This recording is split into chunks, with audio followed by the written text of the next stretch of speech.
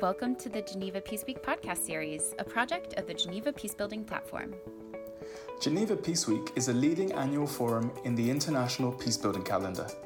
It's a week of events, workshops, videos, and podcasts just like this one, hosted by different organizations and actors around the world.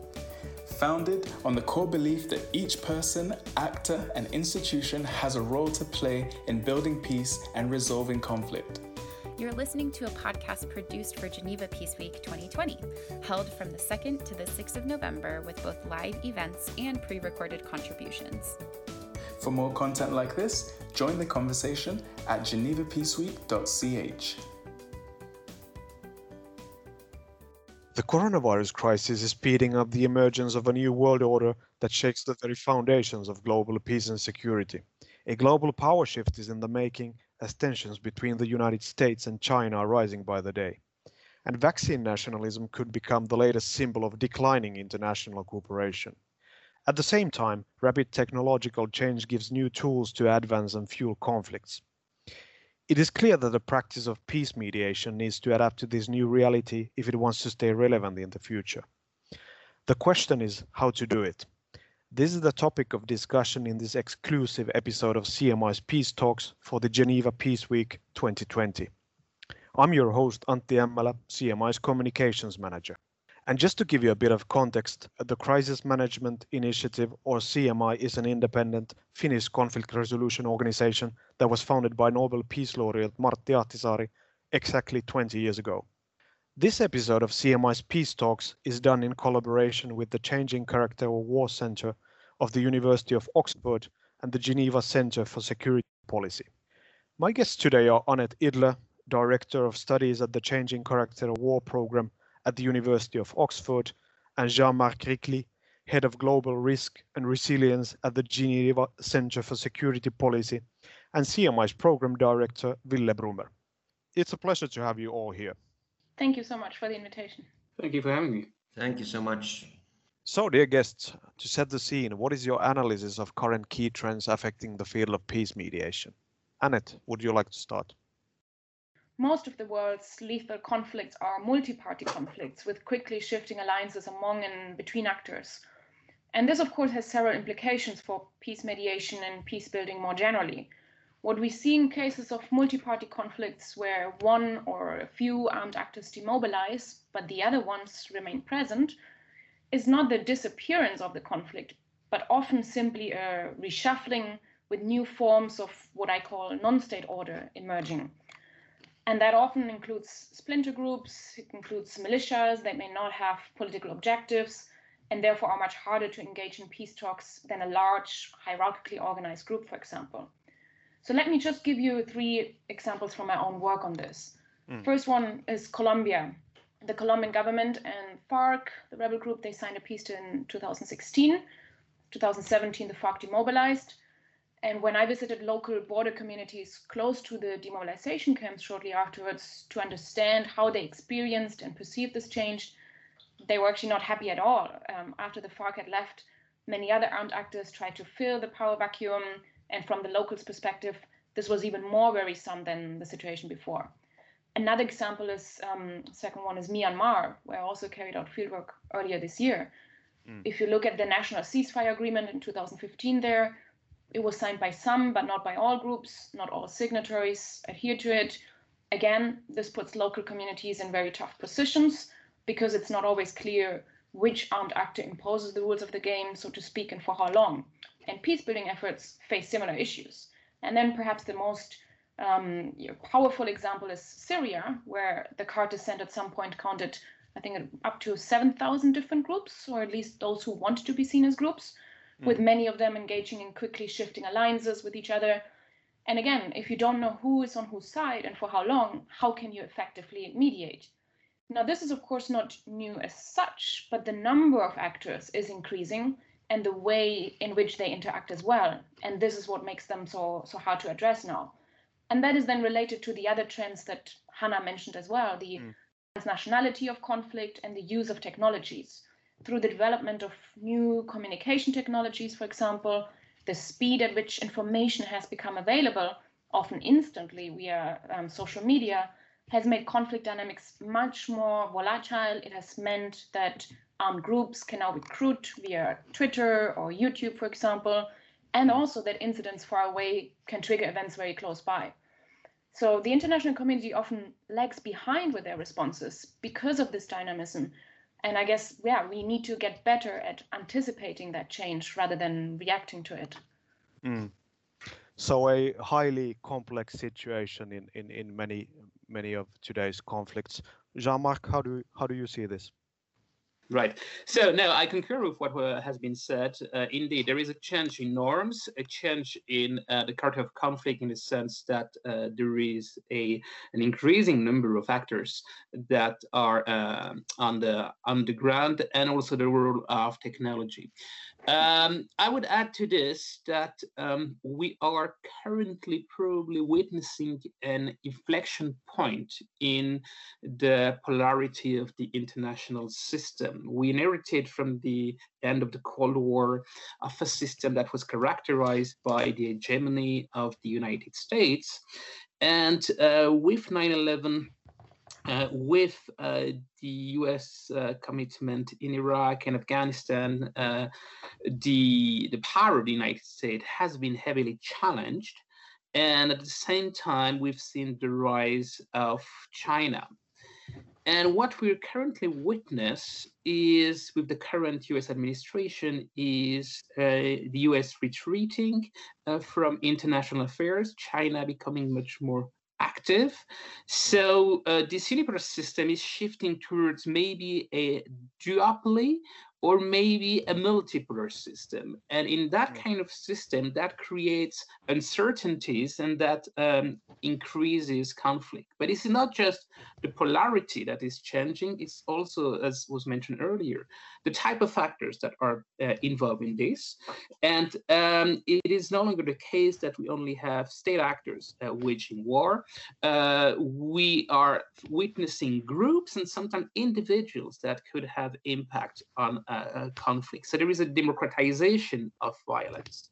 And this leads to a change in the character of warfare, where states might be less interested to be politically exposed to conflict and increasingly relying on surrogates. And this is the thesis we put forward with my co-writer Andreas Kriegs from King's College in a book we published last year about surrogate warfare. And we argue that warfare in the 21st century is increasingly waged by states and non-state actors using either or both human or technological surrogates. And this is also a key development, that technology, with a development in emerging technology, especially artificial intelligence, that will allow increasing autonomy in a weapons system, will develop characteristics of true technological surrogate. That means that technology will be able to have an independent role in a conflict. And that is something that is very different from what we had during the Cold War. So it's the Cold War, we knew proxy warfare, but most of the time it was states that were delegating power to armed state groups on the ground. And now this delegation of authority of violence has actually gone to a new level, where it can be delegated to single individual, to technological surrogates, but also non-state actors could use surrogates.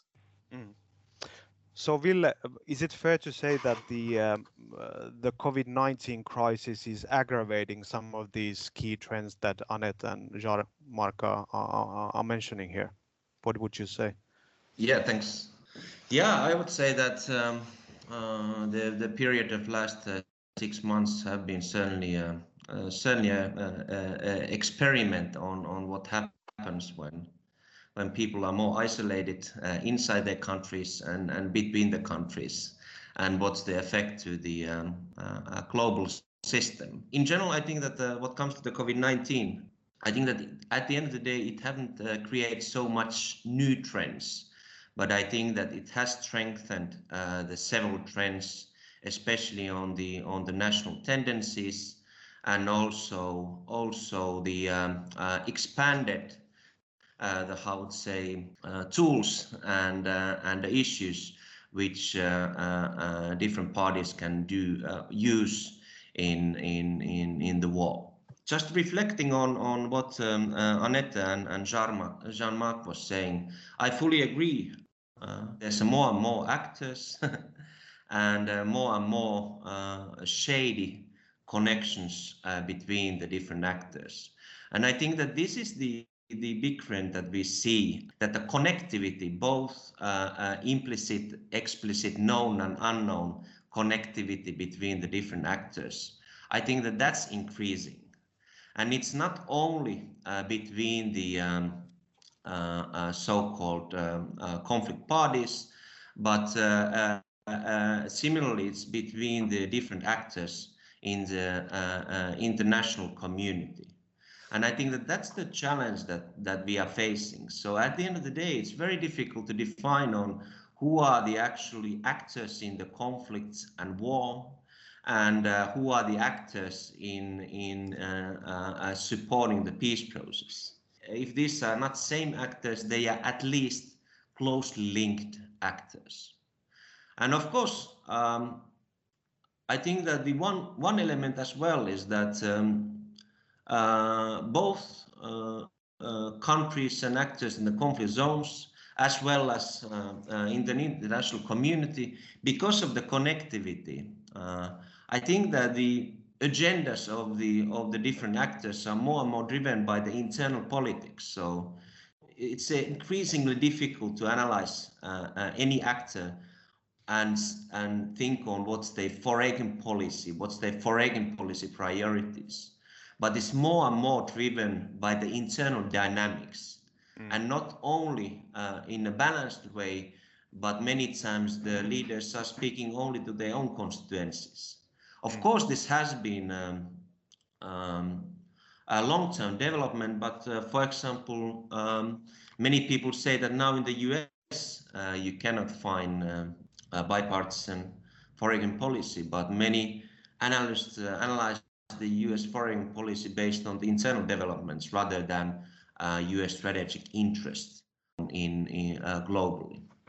So that's how I would say additional component that I would add to the what Jean-Marc and Annette was saying, and that's the piece which at the end of the day changes not only the character of war but the character of peacemaking as well. I think it's quite telling that the United Nations was established exactly 75 years ago to maintain peace in the world, but now seems powerless in the face of many conflicts. So currently several UN-led peace processes are facing difficulties because deadlock in the UN Security Council prevents an effective mandate. So, and this is largely due to rising tensions between great powers. The question is, what does an effective peace mediation mandate look like in this current geopolitical climate? Annette, what is your view on this? Well, I think what's very important right now, because of the deadlock that you mentioned, is that we need to understand what was mentioned before about the new type of actors that are relevant, and that refers not only to the conflict actors or the ones that are engaging in violence, but also the ones that are there to solve issues and to mediate. So I think there's a need really to embrace new actors. That relates to regional organizations. It relates to independent organizations, including like CMI, for example. But I also feel that it's very important to also think through what can be done at the local level and how. And I would like to just link that back to the current situation of COVID-19. I mean, the UN is not completely powerless. We've seen the global call for ceasefire as an appeal to make humanitarian access possible. The UN Secretary General started the call in April. We know there was lots of delay, of course, until the UN Security Council came to that conclusion as well in July. But we also know that by May, 16 armed groups unilaterally declared ceasefires. That included Colombia, the Philippines, Saudi Arabia and Yemen. So even though it was delayed, and yes, that doesn't mean that it stayed like that for a long time. In many of these places, we are back to fighting. There is still some force there. On the other hand, there are actors at the local level that can be effective when the UN is not. And I think this is crucial, again, right now in this moment where actually inequalities have been reinforced, I would argue, through the pandemic. I mean, we know that in many places where it's essential to keep on going, where it's essential to implement peace-building initiatives and mediation, these are the ones that are now even more abandoned because of lockdown measures, because of simply the stopping of operations. So there is an opportunity as well to really show that, at least at the local level, through other organizations, through NGOs, regional organizations, that the momentum keeps on going. Jean-Marc, how do you see this in the absence of well-functioning Security Council? What does an effective peace mediation mandate might look like? Yes, I concur with Annette in a sense that the UN can be perceived as powerlessness on the ground. I think that the role of the UN has always been to be a norm setter. And even though the global ceasefire first took time to be implemented, it has not yet been implemented, but it creates an environment where still the norms is out there. So at the normative level, the UN has a key function. Now, at the more operational level, the situation is much more complicated because it used to be the conflicts. I mean, you were engaged in a war, and the objective was to clear, to hold the territory, and to build and rebuild. But with the dynamics that we see, especially when it comes to surrogate warfare, what we see is that that type of practice of warfare is really good for delegating power or violence to groups or on the ground, to disrupt and to protract. And so if you look at, I'd say, the epitome of surrogate warfare these days is Libya. Or you could also look at the similar patterns in Syria or in Yemen.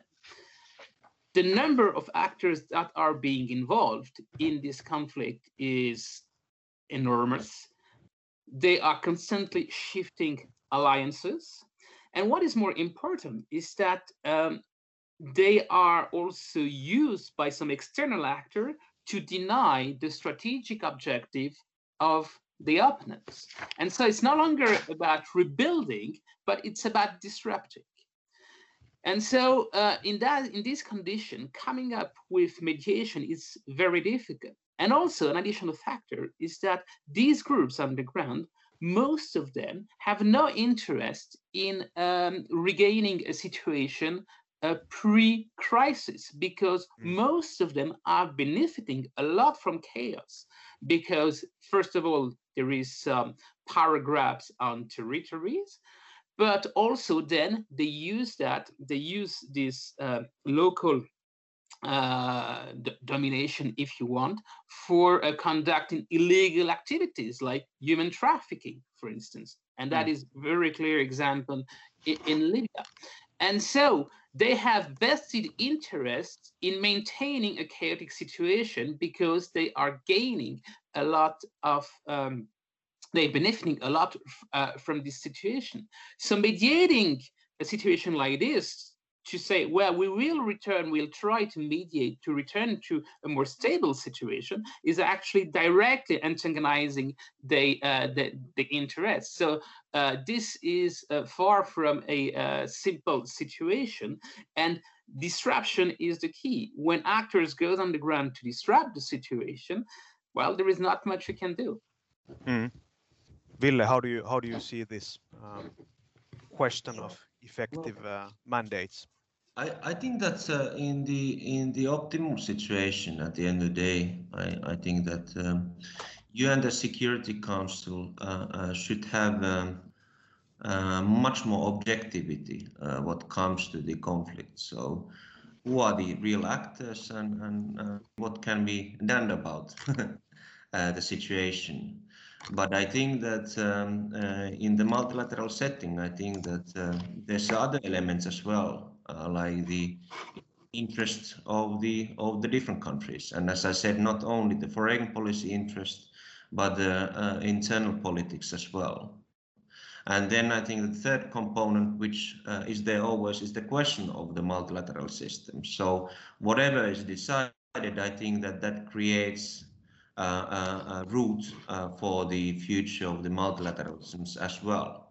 So I think that the challenge is that when building resolution, they are not only based on the conflict and the situation at hand, but there's always totally other elements as well, which may hinder the building of the resolution and at the end of the day giving an effective mandate to the special envoys and different institutions. So I fully agree that the objective, there's a lot of challenges on analyzing the situation, understanding the situation, but in the multilateral system, there are even more challenges. And I think that the other point is that UN, as it has been built for 70 years ago, I think that the governments, both the heads of states and envoys and ambassadors of different countries, I think that back then they had a very different ability to shape their own behavior of their own country. But now many countries have been becoming much more democratic. Many countries have been building a very good system of good governance. And at the end of the day, this means also that the single heads of state or single ambassador have quite a little influence on what the country as such can be doing. So they can promise very, very little what comes to the delivering of the decisions. I think that maybe one example of this is the JCPOA agreement, especially the challenges that the European countries are facing. And what comes to the implementation of the JCPOA and especially the economic front of that, I think that it's not about the willingness of the European countries to implement JCPOA, but it's the fact economy relies on independent companies, and because of the good governance, companies have to make their risk assessment not only based on the guidance of their country, but based on their own assessment globally. And at the end of the day, that prevents, in this case, for example, European companies to do businesses with Iran. At the end of the day, the countries who are represented in the multilateral system, those representatives have less power to influence on the situation than they had, for example, 50 years ago. So, Ville, maybe an additional question to you with regards to organizations such as CMI who don't operate on this official mandate. What is the added value of independent peace mediation organizations that we can have in these times of strained international relations? I think there's two sides of the coin. I think that the one element which is there and has been always there, I think that the organization like CMI, I think that those are the places where the knowledge is accumulated from the different peace process over the time. So I think that at the end of the day, it is a hub for the expertise on mediation. And on the other hand, organizations like CMI, I think they are much more agile, much more flexible. And at the end of the day, at least in CMI, we try to focus on our activities on those places and those cases where international community, for reason or another, cannot engage effectively. But maybe organization like CMI who can have a more objectivity what comes to the conflict analysis and engagement with different actors. That's the space where CMI like organizations are needed. But finally, I think that it's not so clear. CMI was established 20 years ago, and back then it was very clear that there were at least 2 points that organization like CMI have added value. One is giving a channels between the international community and the countries who are maybe isolated from that system. And on the other, engaging with the non-state actors. But if you're looking at, for example, what the US have done within the last 4 years, they have had 2 high-level summits with President Trump and Kim Jong-un. They have a negotiated agreement directly with Taliban. And also what comes to the relationship with Sudan, I think that there have been a lot of improvements. So where CMI-like organizations are needed, I think that the question is much more nuanced than just say that it's for isolated countries or non-state actors. So, at the core, international cooperation is about finding common solutions to common challenges, such as conflicts.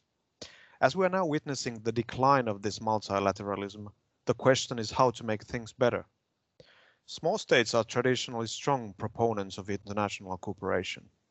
What capacities and future role do small states such as Switzerland and Finland have in supporting international cooperation? Jean-Marc, what is your view on this?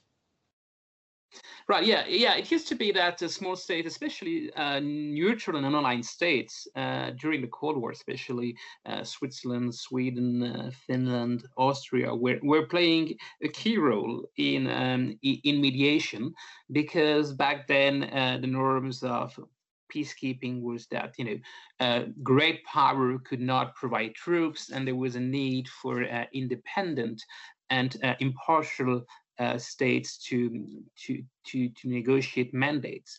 We've seen that with the end of the Cold War, this has changed. You have great power that have taken an increasing role in mediation and also in peacekeeping, and the market, the mediation has also become a market.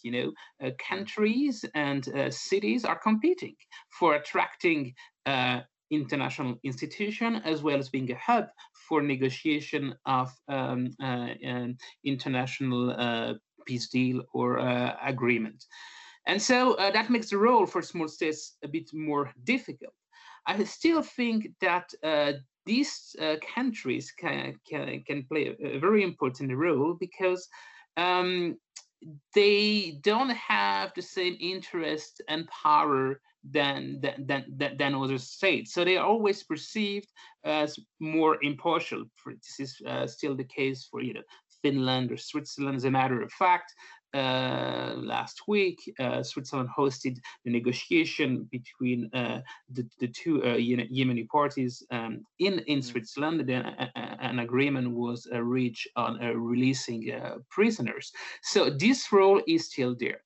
But with increasing competition, I think these states also need to be innovative in the way they pursue mediation, especially in the light of development in technology, where if the states wants to keep the niche or the advantage in the field, they also have to develop probably to rely more on technology. And we could think of creating, these states creating some kind of a brand, like, Geneva is well known for global governance. In Geneva, we call that International Geneva.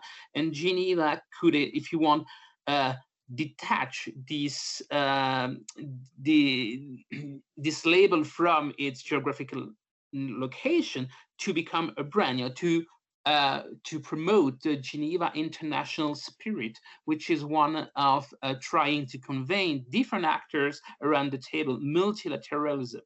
So for this, especially if you see that the world is becoming more conflictual, there is much more competing center of powers, there will be in the future increasingly a need for impartial actors. And these small states could actually play a role. But then you still have to remain realistic that at the end of the day, power politics is still a very important characteristic of international relation, and there's so much they can do. But similar as what the UN is doing in setting norms, being a normative power, these states can contribute to also strengthen this international norm of mediation and multilateralism and inclusivity. Ville, how do you see the role of Finland from this perspective? Well, I would say that it's a question of what's the added value of a small, well-functioning states, but because I think that it's not only small state that makes a good mediator, but I think that there have to be other elements as well in place to effectively support the peace process. But at the end of the day, I fully agree with Jean-Marc on what he was saying. And small states, by definition, I think that they have an interest much more on the rules-based multilateral system and stability of global stability, because we don't have any tools, other tools to protect our countries. So I think that this is the well-known objective for the small states, which I think that then is reflected in the conflict zones as well, in a way that everyone understands that there's no additional agenda in addition to those fundamental elements, which make then easier for engaging with difficult discussions. So I think that that's a one. Looking at the future and the especially there was some mentioning of evolution of a bipolar world order or tensions between the US and China. I think that we have to acknowledge that there's a third sphere as well, the rest of the world, which my understanding, most of the countries see not benefit of choosing either or. But most of the countries would want to have a certain level of independence and sovereignty on trading on the both sides, maybe having a military alliance on one side, being able to use develop technology that can be sold everywhere. And I think that in this case also small countries have an interesting position because they have to connect to all the spheres, and they actually create a layer where there's a huge amount of connectivity to the different bonds at the different layer. And hopefully that positioning can be used in mediation and peace processes as well in the future. So Annette, would you like to wrap up this part of discussion on international cooperation? What needs to be done to revive international cooperation, and what factors will shape multilateralism in the future? Well, I fully agree with my colleagues, with Jean-Marc and Ville, about the change in which multilateralism is taking shape. And I mean, what we've discussed about the world moving from a bipolar to perhaps a multipolar world is important. But I would actually argue that it's more than that, and it's more than the rest of the world. We also have moved into a multi-conceptual world, even where different people have very different kind of views of how the future world should look like. I mean, there is no longer the shared vision of what is good for the world. Some argue that this is related to the decline of the liberal world order, for example. And So it's not just about where is power located, but also what are these visions of what is actually good for the world, what we should have in the future. So I think to reinvigorate the international cooperation as a first step is that we really need to acknowledge and respect these different views, first of all, and then see how we can find common ground in what should be achieved for the future. And an example there is, this goes back again to the UN system, but the Sustainable Development Agenda, for example, that includes SDG 16 on peaceful and inclusive societies. So there are certain elements where we see common ground, and they might be minimal, but again, this is a starting point to then see how can we take this forward, and how can we respect other views of what is good for the world. Another example is the agreement on the global call for ceasefire that we mentioned before, that of course is a norm setter. So I think what's important is, first of all, find this common ground beyond different concepts, beyond different views of how the world should look like.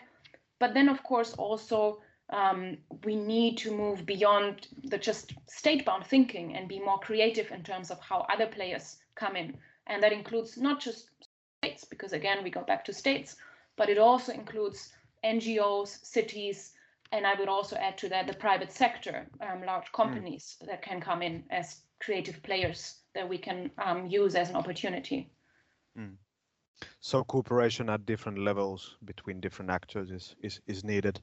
So if we then move to technological advancements as second key trend affecting the field of peace mediation, it seems clear that the use of new technologies, as mentioned, such as publicly available drones or social media to fuel and advance conflict is growing.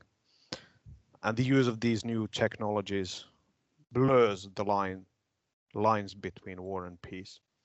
Jean-Marc, you're an expert in modern warfare. How do you see this?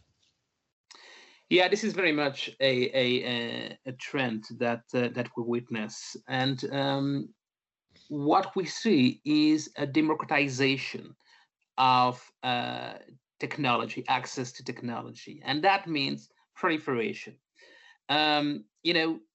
What we are witnessing in the last 20, 30 years is the increasing digitalization of the world. And on this digitalization, some technology are being built, like artificial intelligence. And so once you have developed a product or a specific technology, which might take some time, but you release the product in the digital domain, then it's almost impossible to prevent its proliferation. And so what we start to see now, and we had example already in the past, for instance, if you look at social media, the first group that understood the power of social media, how to use social media as a force multiplier, was ISIS, the Islamic State. They basically relied on a American doctrine of the 90s, which is shock and awe, using ultra-violence by filming decapitation or execution, and then using the virality of social media to have an impact. And what we've seen is that they were very successful, at least at the beginning. So technology has become a very important dimension in escalating conflict, in getting message across. And what we see currently is the role of information. And I concur with Annette when she said that we need to adopt a much more holistic perspective on mediation. We need to adopt a multi-stakeholders approach. And in this approach, big multinational companies in the tech sector have to have a say. If you think about Facebook, for instance, and the role that Facebook has played in displaying information with the Rohingyas, for instance, if you don't have in your mediation efforts the company like Facebook, it's almost impossible to to be successful.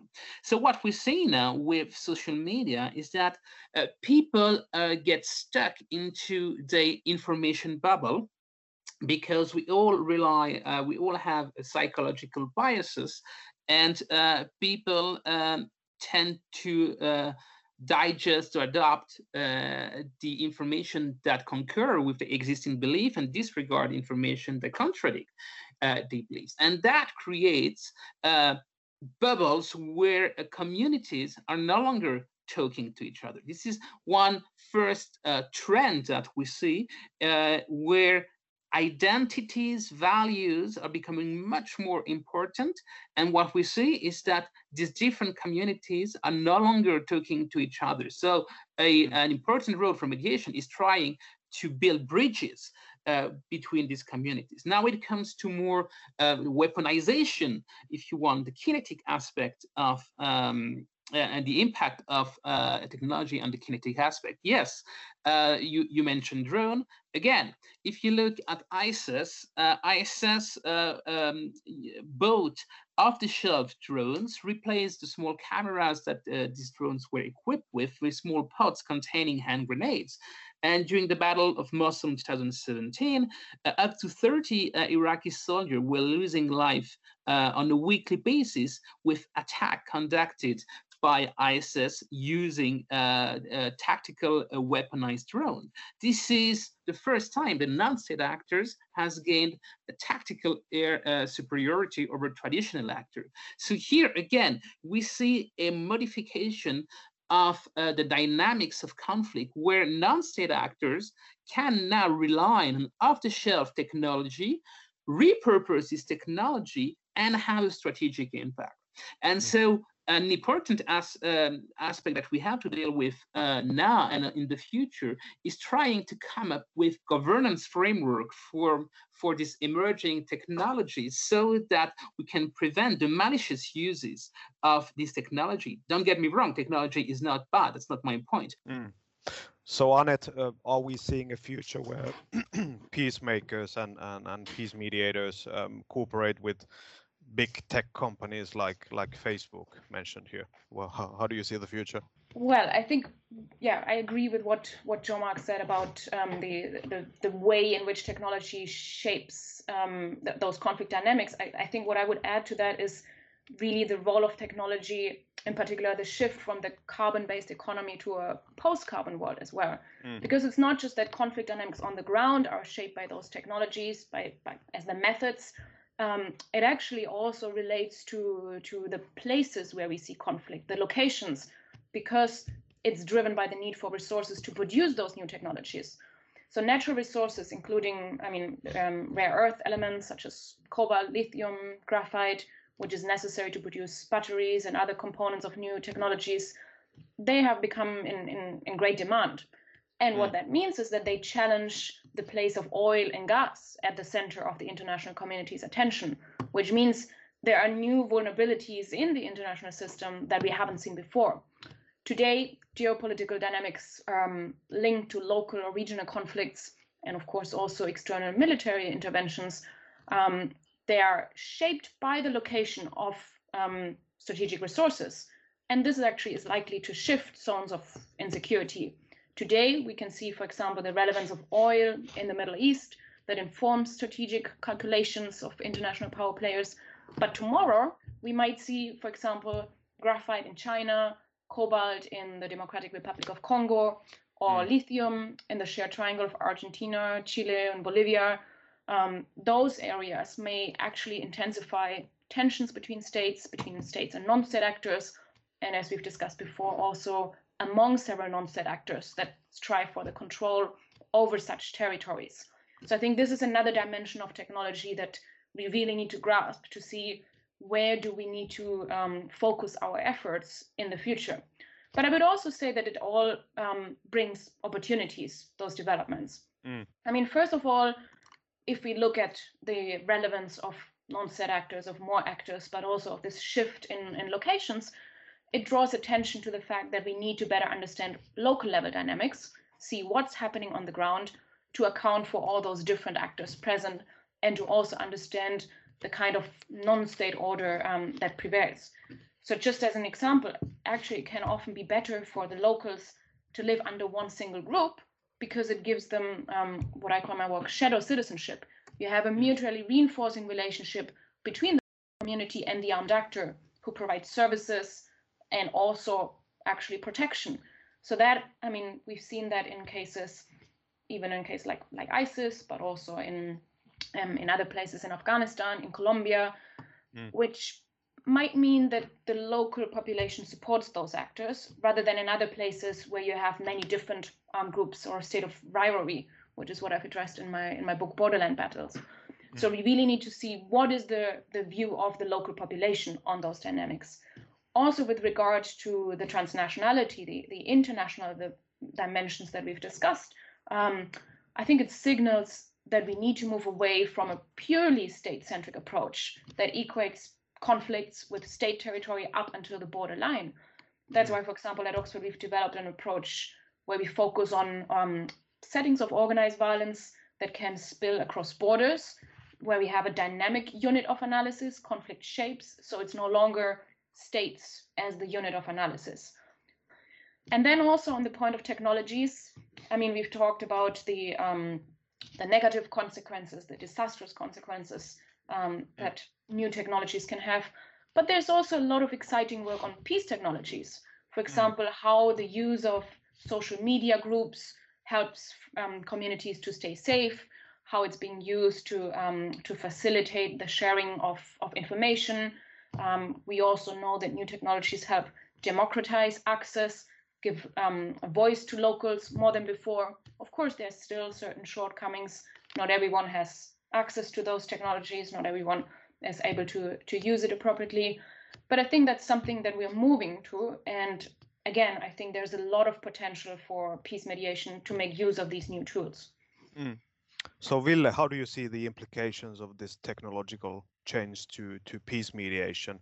What does it mean in practice? How peacemakers need to react to this, and maybe comment on some of the positive sides of things that Anette mentioned here? I think that one have to look at the positive sides as well, and I think that the social media certainly have the a real positive layer as well. What comes, as Anette said, what comes to democratization and so on. And the next element is maybe the question of artificial intelligence and the big data, because now I think that they are mostly used for the companies themselves. So the data is it's owned by the companies. But I think that there will be a point, at least in Europe, where the data is available for all the citizens. And the algorithms crunching the data are available for use of all the citizens. So I think that that will also increase the transparency and democracy in the global system. And I fully agree that we have to work with the Facebook and the companies who have the data and the algorithms. But I think that we should not only work in that model where the data is owned by the companies, but I think that what comes to the peacemaking, we have to take into account that there's an element of a government-owned data and algorithms, and there's an element of a citizen-owned data and algorithms. And somehow combining these three elements, I think that it's a sphere where peacemakers who are working at the global level have to balance between. Thanks. So, dear guests, to sum up our discussion, in your opinion, what is needed from the practice of peacemaking to adapt to this new reality that we have discussed in this episode, if it wants to stay relevant in the post-COVID-19 world? Would you like to start, Jean-Marc? Yeah, I think what was already mentioned during this episode. I think that there is a need to broaden the type of actors that are participating in mediation efforts. There is a need to anchor the multinational companies, the private sector. The problem there is that the objectives of these companies are not the same as the NGOs. The rationale are not the same. It's much more, it's obviously commercial. And so there might be conflict of interest. That said, there are also new opportunities provided by technology, as was mentioned by both Ville and Annette. And I think in a way, this business has to reinvent itself by using technology as not a force multiplier, but as a mediation multiplier.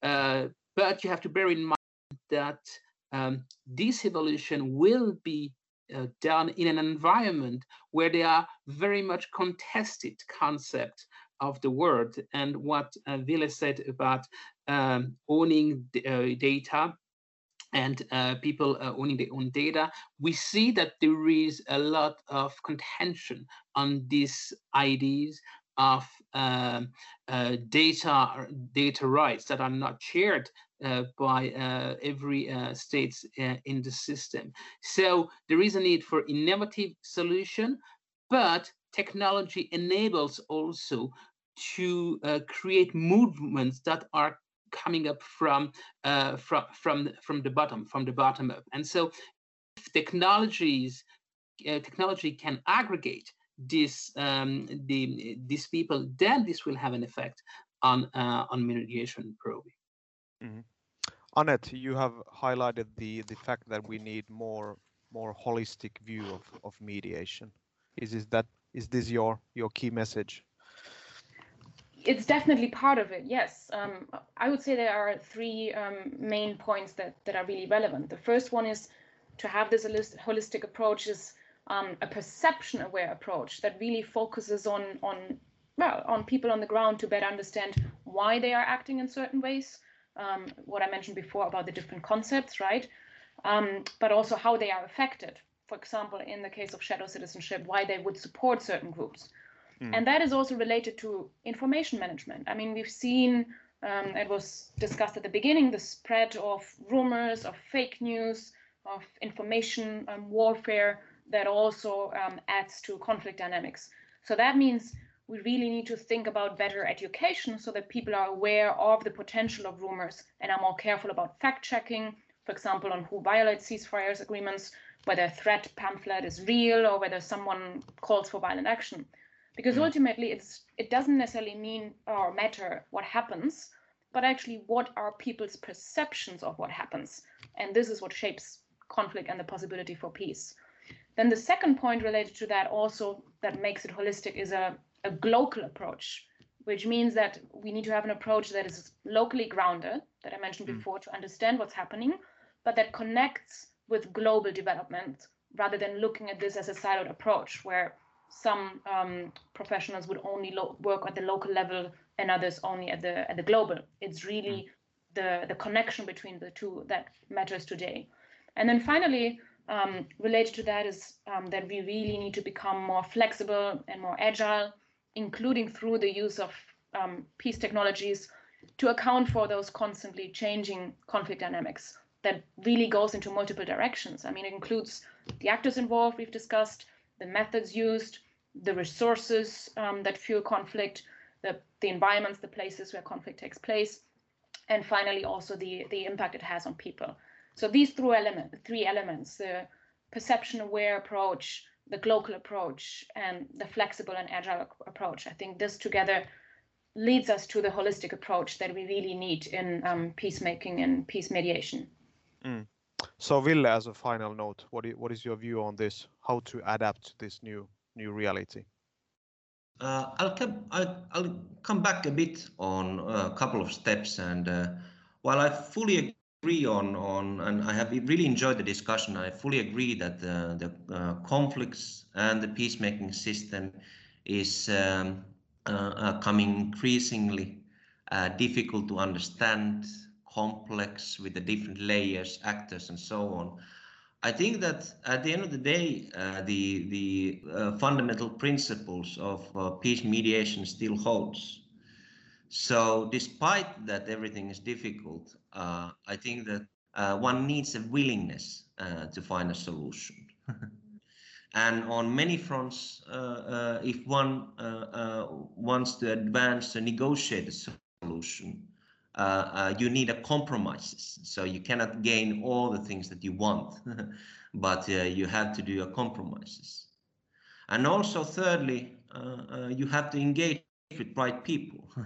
You have to engage with those actors who have a power to influence the conflict, and you have to engage also with those actors who are part of the broader system, who in the future may shape the system in in a positive or negative manner. I think that despite the fact that this is increasingly challenging, extremely difficult, still I would say that the basic principles of mediation still holds, and the willingness to reach a solution and find a compromises, that's still in the heart of peacemaking. Dear guests, thank you for this interesting and important discussion. Thank you. Thank you so Thank much. you so much. Thank you for listening to CMI's Peace Talks. You can find our podcast on Anchor, Spotify, Google Podcasts, and iTunes. And please visit our website at cmi.fi.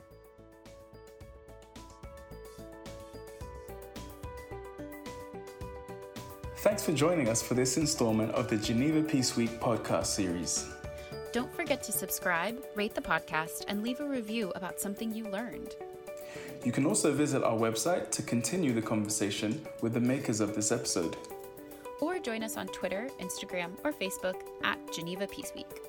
Above all, thank you for being here, and we hope you'll join us again for another episode.